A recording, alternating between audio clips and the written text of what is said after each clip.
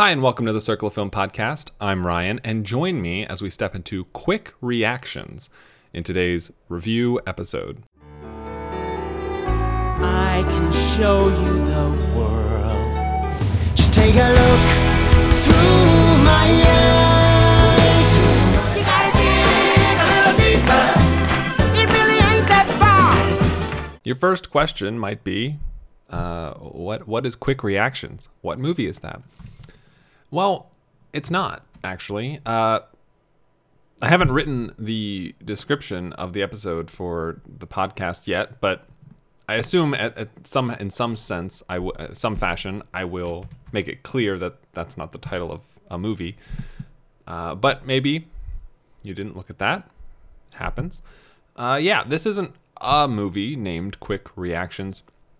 These will be quick reactions on a bunch of movies. There's nothing I've seen in the last couple of days, or even really the last week or so, that at the present I feel like I could really talk about for any real length of time. So I've sorted all my movies that I've seen by the last day I saw them, and I'm just gonna kind of run through everything that I see that jumps out at me that I thought, that has any passing interest, and maybe take a minute to talk about it, maybe recommend it, maybe not, give you a rating, and just do that for a sec. We'll see how far I get and how many of these things I get through, and it'll kind of give you an idea of what I've been watching for the last few days. So let's just jump into this. Okay. Abducted in Plain Sight. This is a documentary. It's a 2017 film. It's on Netflix. And there was a movie that came out a handful of years ago called The Imposter, a documentary about a guy, not to give anything away, but it's really messed up. And it's the kind of story that when you hear it, and you hear the people who were involved in it tell it, it boggles your mind that it could happen. Okay? And Abducted in Plain Sight is very, very similar in that sense. It is about a child abduction that happens twice to the same child by the same person, almost effectively willingly. And it really is a true life story that every few minutes has you scratching your head over how it could be possibly true. I've seen some reactions on Twitter about it, and it really is fascinating. I don't think the documentary itself is particularly great, but I think the story involved that it's about is fascinating and definitely worth checking out, because it's already pretty crazy. Same person abducted by the same person, in plain sight, as the title says. But there are so many other wrinkles to the story that are equally, if not even more, mind-blowing than those. I gave it a 56. I think there's part of it hinges on one pretty big element that they claim the abductor is good at. Like they say that he's like really good at charming and convincing and persuading people to do things, and but that's only said like half a dozen times throughout the documentary, and none of the descriptions of the events, none of the recountings ever make it clear to me that that's actually the case. And because of that, it makes the way that those things are described all the more ludicrous. And it kind of, I don't know, it makes it kind of feel like a cartoon in a sense, because you get these absolute just mic drop moments, and yet at the whole time I'm thinking, but why? You have not explained. They did not explain to me competently enough, in my opinion, why these things are the way they are. So that really hurt its score for me. So Abducted in Plain Sight. Another movie, Newness. This is also on Netflix. It stars Nicholas Hoult and Laia Costa and Danny Houston, among others. Nicholas Hoult and Laia Costa are two millennials. It's a 2017 movie that frequent like a Tinder type of an app where they have many casual sexual encounters until they find each other and a spark is struck. And suddenly there are feelings. And things seem amazing, and then they're not. Things get worse. Friction. But then they go through this process of opening up to each other and becoming honest with each other. And ultimately, I felt like the first third to 2/5 of the movie was fine, and not just fine, but mildly engaging. I was interested. I wanted to see what was happening. I wanted to know where these characters were going. But by the time we got to like the halfway point, and I'd kind of just lost interest. I thought Danny Houston's character doesn't really enter the film until the second half of it, and I was interested in his character, but he plays more of a foil to the main characters of Hoult and Costa, and it's such an inconsequential film. It really is saying not much of anything. It tries to say be open and honest, and then it completely shits all over that premise, and I don't know, it was kind of a circular film, and it doesn't play to its strengths. I like Nicholas Hoult in the movie. I like Laia Costa in the movie. I thought there's a sequence somewhere in the middle that I thought it was going to right this ship and get back on track, where it's like half montage, half not montage, with both of them kind of sharing something very true, very sensitive, very personal with the other person, and they then go out and do the thing, whether that's she wants him to like flirt with somebody else, something along those lines, just things they want, things they want to be open about. And I like that. I thought that was nice, and I guess it's kind of inevitable, the direction that the film heads from that point. But I think that was the problem. I did not want it to be inevitable. I wanted it to do something different and subvert my expectations and take a left turn when I was expecting them to go right. But it never did, and that was frustrating.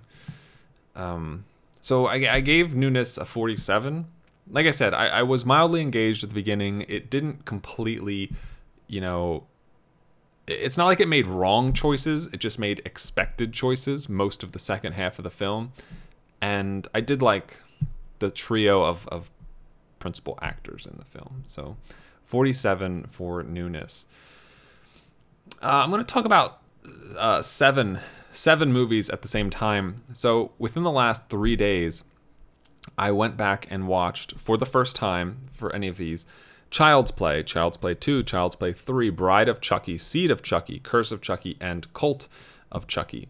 The 7 current Child's Play / Chucky films in preparation for the new one that's coming out this year.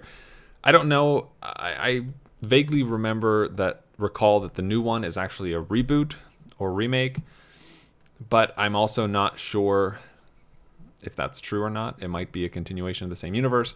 Regardless, I've now seen all 7 Chucky films. And the highest rated one is Bride of Chucky, which I gave a 34.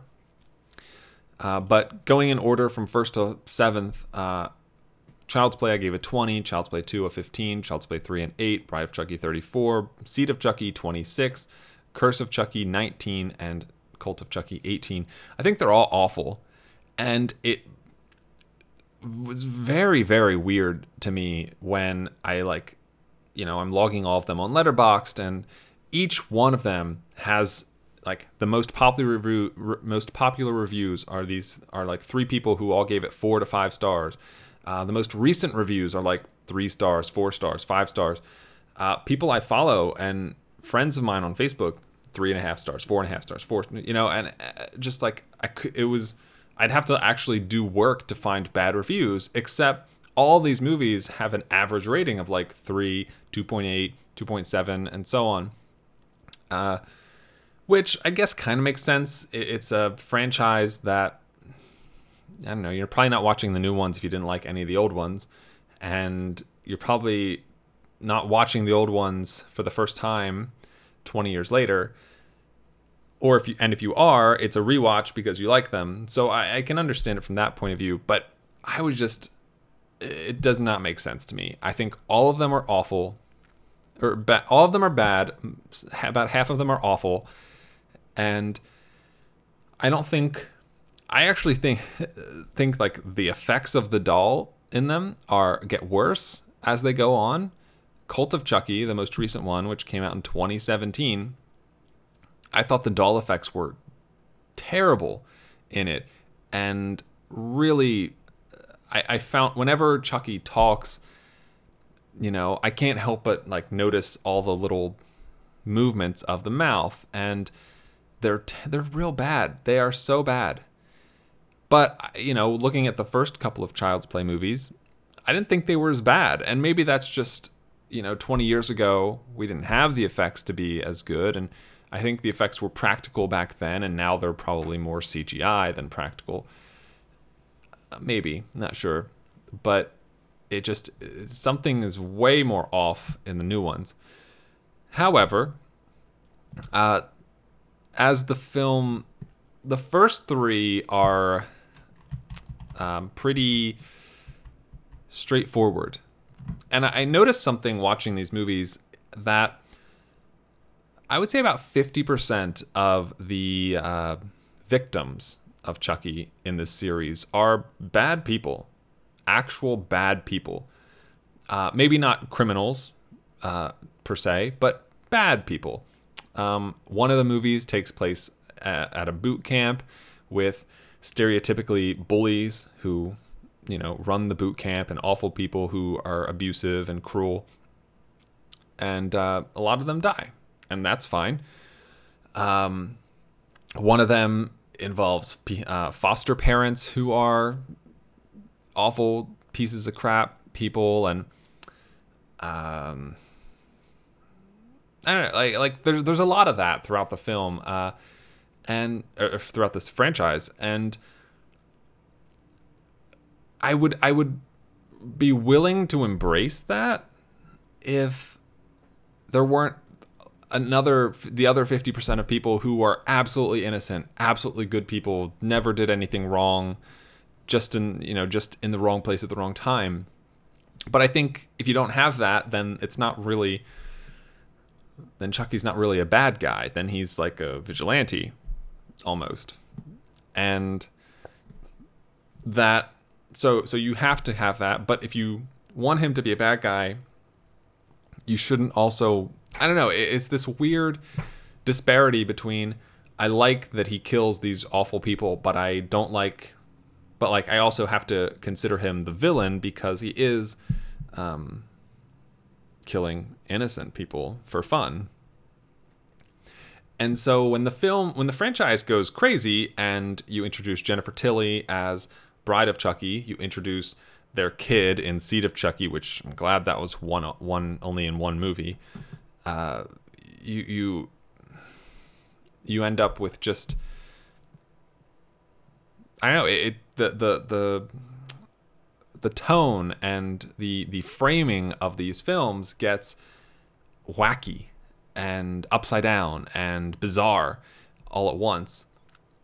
One of the reasons why Bride of Chucky, in my opinion, is the best of them is that it's the one that's really told from Chucky's point of view. He is the main character in Bride of Chucky, whereas in most of the other films, he is just the villain, and some like in Curse of Chucky, he doesn't really say anything until like halfway through the movie.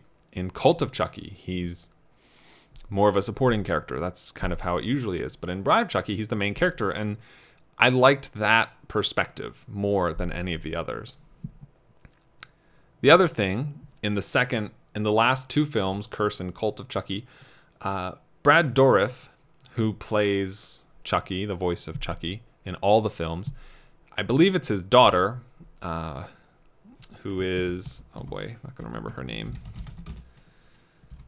is Fiona Dourif, who is the main character of Curse of Chucky, and then returns as one of the main characters in Cult of Chucky. I love her. I thought she was fantastic. Those aren't the best films, but I really enjoyed her performance and her position within the world that is created for this thing. Other thing, I get that there's magic involved in Chucky coming to life and all that. I still hate that he can't die. I just, it takes all the fun out of the character, out of the conflict, I guess you could say. But all right, so that's all the Child's Play Chucky movies. I watched all of them, and I'm glad to be done with it for a while. Feels good. Moving on. Stan and Ollie. I saw this in theaters 2 days ago on Tuesday. 2018 film. And Steve Coogan and John C. Reilly take on the roles of Stan Laurel, and Oliver Hardy. And they are a very famous comedy duo from the old days.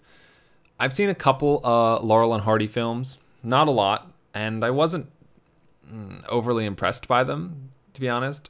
But watching some of their old acts in Stan and Ollie, performed by Reilly and Coogan, and maybe it was Reilly and Coogan that made them more interesting, but watching some of their old acts I'd never seen, I thought they were pretty funny. I thought there was some really good physical humor on display from these guys. There's one act they do a couple of times throughout the film with Hardy in bed at the hospital, and Stan Laurel, Coogan's character, shows up, and he brought him some food, and it includes hard-boiled eggs. And Riley's like, I can't eat hard-boiled eggs. How dare you bring me hard-boiled eggs? And then there's just this, 30 to 60 second sequence of Coogan awkwardly cracking the egg and peeling off the shell and eating it. And then the whole time he's kind of like exchanging glances with the audience and like casting side glances at John C. Reilly. And then like the cap on the scene, he takes a bite of the egg and he chews on it and swallows it.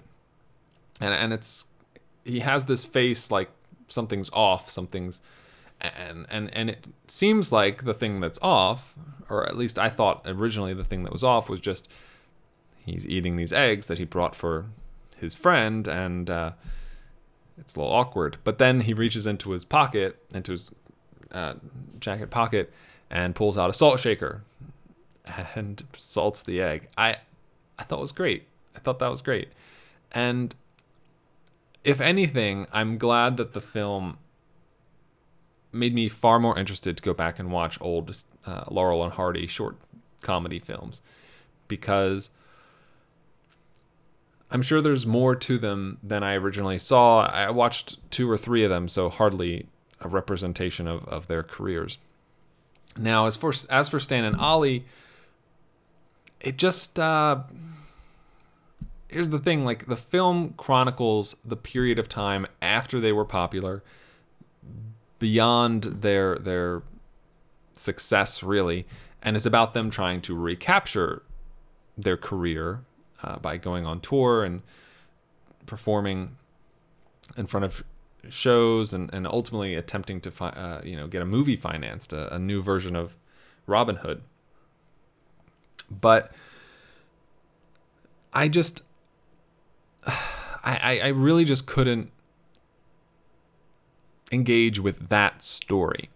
And it's got wrinkles along the way, and that was fine. I was honestly far more interested in their wives' characters, played by, oh boy, I'm not going to remember this.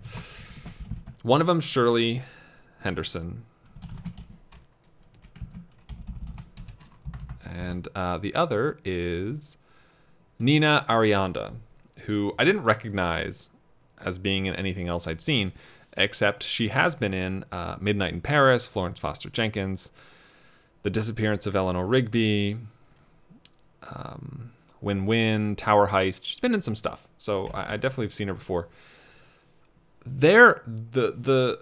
I loved their characters in that movie. They are what really boosted the score of this at the end of the day, because they had such venom and scathing remarks for each other. They were unabashedly forthcoming about how little they wanted to do with each other, just in a sort of general macro sense. Anytime they would sit with each other to watch their husbands perform, I guess it would be Laurel, Stan Coogan's wife, who would never, ever sit next to I guess his job was like a promoter for Stan and Ollie's tour. Like, she would absolutely refuse to sit next to him and always make... Stan's wife would absolutely refuse to sit next to him and always make Shirley Henderson do it. I liked their characters. Some of their moments, their arc in the story, I found the most engaging, and that's why I gave. So they elevated the score to about a 55. Not the best, but I enjoyed the film for what it was, and I think the purpose of it, I felt, was unnecessary. I don't know. I didn't see the point in making this movie. I don't know. It wasn't for me in that sense, but I did like Shirley Henderson and Nina Arianda. So, Stan and Ollie, 55. Next, we got City on Fire. This is a 1987 film, foreign language film, Chinese film, starring Chow Yun-fat. I watched this, actually, because it is purportedly either the original version of Reservoir Dogs, or at least a heavy inspiration for Reservoir Dogs, Tarantino's film. And I haven't seen Reservoir Dogs in many years, quite some time, maybe 9 years at this point. But, and as poorly as I might remember it, I definitely think there are a lot of distinctions between City on Fire and Reservoir Dogs. Now, Chow Yun-fat's character, who he plays an undercover cop who is hounded by the police, who are, trying to get answers, trying to get information. He's got his girlfriend who wants to get married, but he's not really willing to make that commitment, and so she's going to leave him for somebody else. He's got the criminals that he kind of is friends with, and yet also is, doing, giving out information on. Plus, there are other cop precincts and forces that don't know he's an undercover cop and think he's a criminal. And so that ultimately results in Chow Yun-fat being constantly on the guard, constantly on edge, constantly looking over his shoulder. And I liked that dynamic. But one, not a huge fan of Chow Yun-fat's acting, honestly. He's never really impressed me that way. Two, I think that going into this, expecting it to be more like Reservoir Dogs really hampered my experience because I didn't feel like it was that much like it. I can see the similarities, but I don't know that I would ever call it a remake in that sense. So I don't know. I found I had a good time with it. There are definitely elements that I really enjoyed. There's a foot chase with Chow Yun-fat that I really liked because it wasn't grand, it wasn't over the top, but it was still smart and well written and well executed. And I liked that. There are I don't know, just the dynamics of it I really appreciated, and I think it's far inferior to Reservoir Dogs, but I would love to see this exact movie done better, because I think it could be. And that doesn't even mean it has to be made in English necessarily, but I think there's a lot more potential from my point of view personally. I mean, it has a 91% on Rotten Tomatoes, so agree to disagree, but I gave it a 57.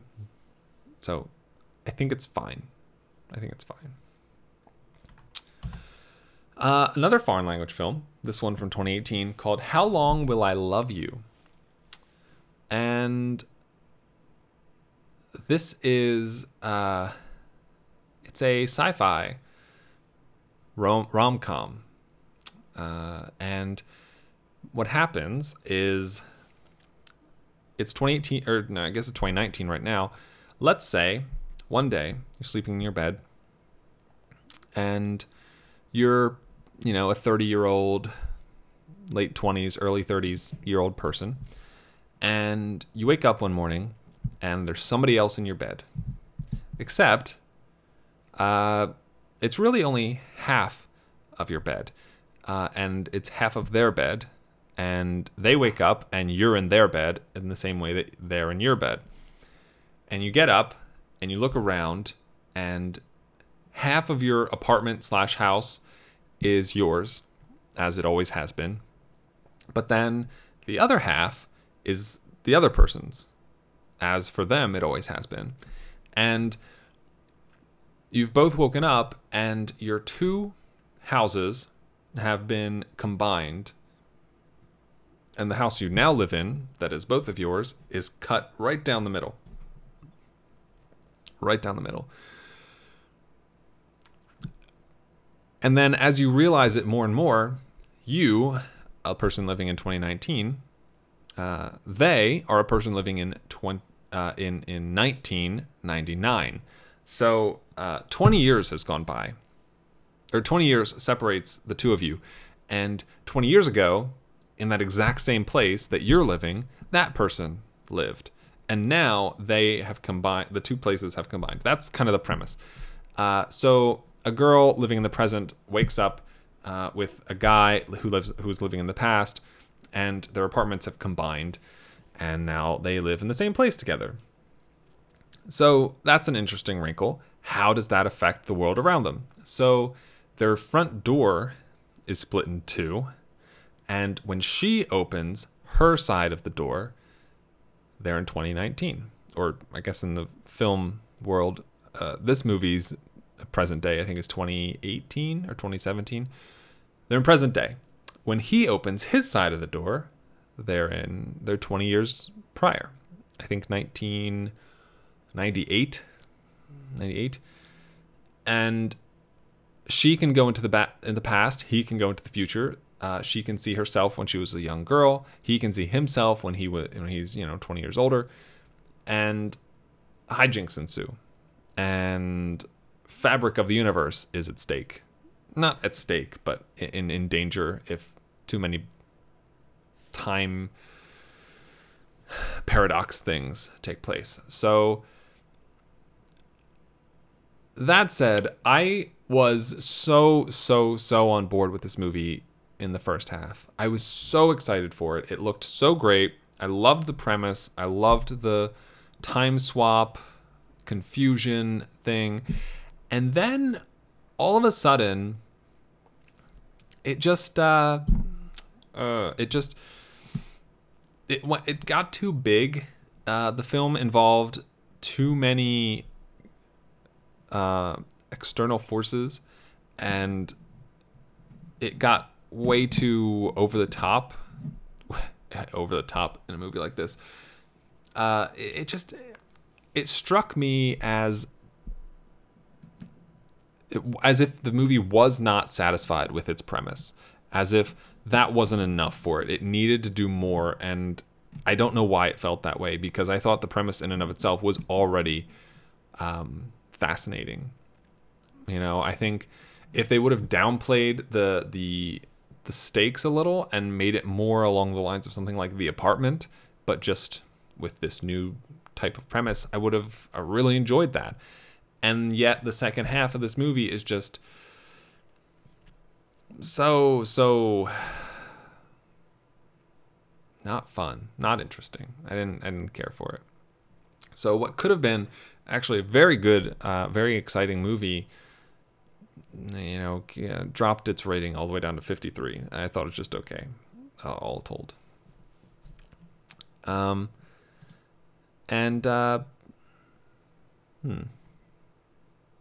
Let's do one more. All right, let's do one more. So that's all the feature films I've seen in the last 3 days already, going back to January 28th to 30th. And let's do one more from the 27th. So I only saw 3 feature films that day. What do I want to talk about? I'm going to talk about 303. This is another foreign language film. It's a 2018 film, and it is the best film of any of the ones I've talked about today, in my opinion. I gave it a 75. It's almost 2.5 hours long, so it's a commitment. And if you, like me, are a fan of Before Sunrise, Before Sunset, or Before Midnight, if you, like me, are interested and engaged with, you know, a double-hander film, 2 characters who mostly just talk and engage with each other in that sense, this is perfect movie. This is a perfect movie for that kind of person. 303 follows 2 young, like early 20s people, and the girl is in the process of driving across country in like a Winnebago mobile camper type thing, and she's doing it all by herself. She's going to visit her let me make sure I'm getting this right. She is pregnant, and her ex is believed to be the father, and then her mother wants her to go get an abortion, and so she's pretty much driving across to get to her ex to kind of reconcile this whole situation. That's her plan. Her brother has recently passed. He killed himself. It starts out on a down note, I'll admit. The guy of the 2 young people, he is off on a journey to find his real father. He was raised by his biological mother and stepfather, and he did not realize this until about now. And he's finally kind of tracked down his dad, and so he's off to get there. It's pretty far away. And early on in the film, he's trying to hitchhike at like this gas station, and she decides to take him with her. But one of the first conversations they have, you know, he asks her how old she is, and they're both 24, and he makes a comment that they only have 3 more years because all the brightest stars who like burned out died when they were 27, and he lists, you know, like a Janis Joplin, like a like a Heath Ledger and so on. And the conversation takes a little bit of a turn, and he doesn't realize that her brother killed himself when he was 27, and that's kind of a little on the nose, and she kicks him out. And he lost his phone in there.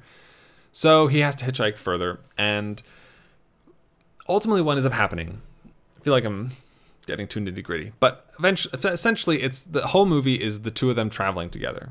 That's the crux of the argument. And I think it would be accurate to say that they spend most of that time trying not to develop feelings for each other. Both of them have these huge things weighing on them that are enormous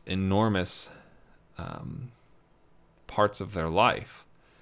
You know, pregnancy, you know, your real father, like those are huge things. And getting to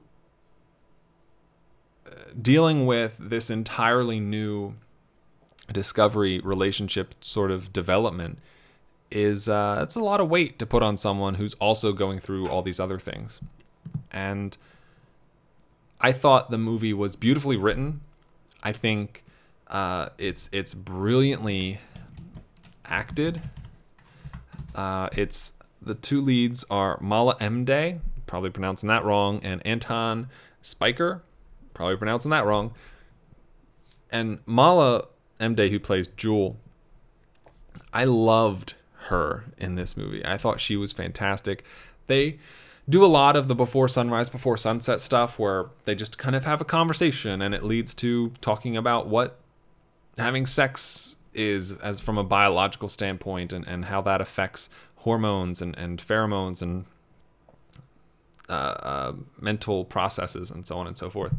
They travel from one conversation to the next, having these insightful things, and I really enjoyed that quite a bit.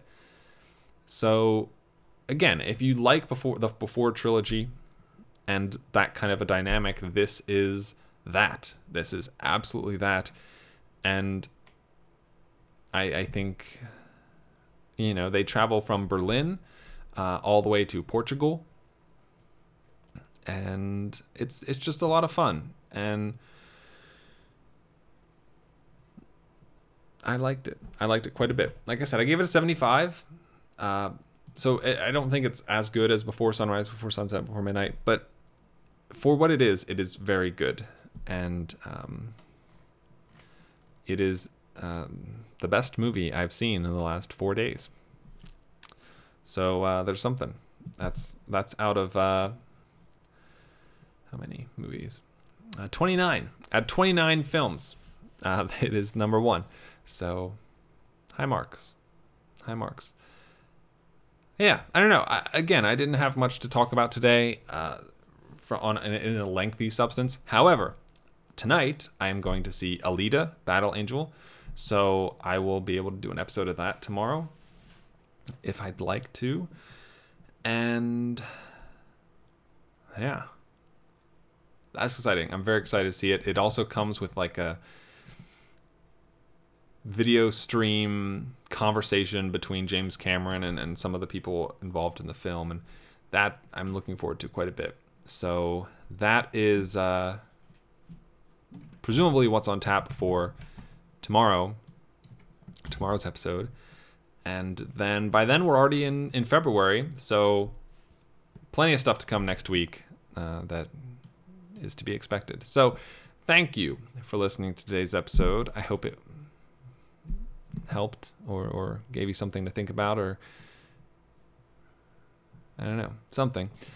If you would like to find more episodes of the Circle of Film podcast, you can head over to circleoffilm.com, or you can find us on iTunes and other places where podcasts can be found.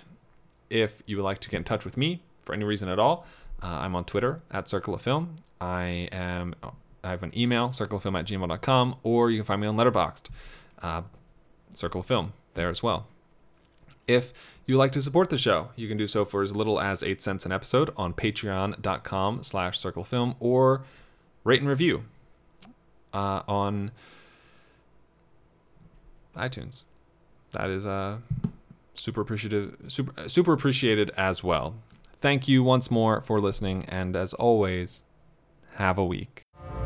So long, farewell, I'll be to say goodnight. I know she'll never leave me, even as she fades from view. So long, farewell, I'll be to say adieu. Nothing's really left or lost without a trace. Nothing's gone forever, only out of place. So long, farewell, au revoir, I'll be to say. Wait a minute. Wait a minute.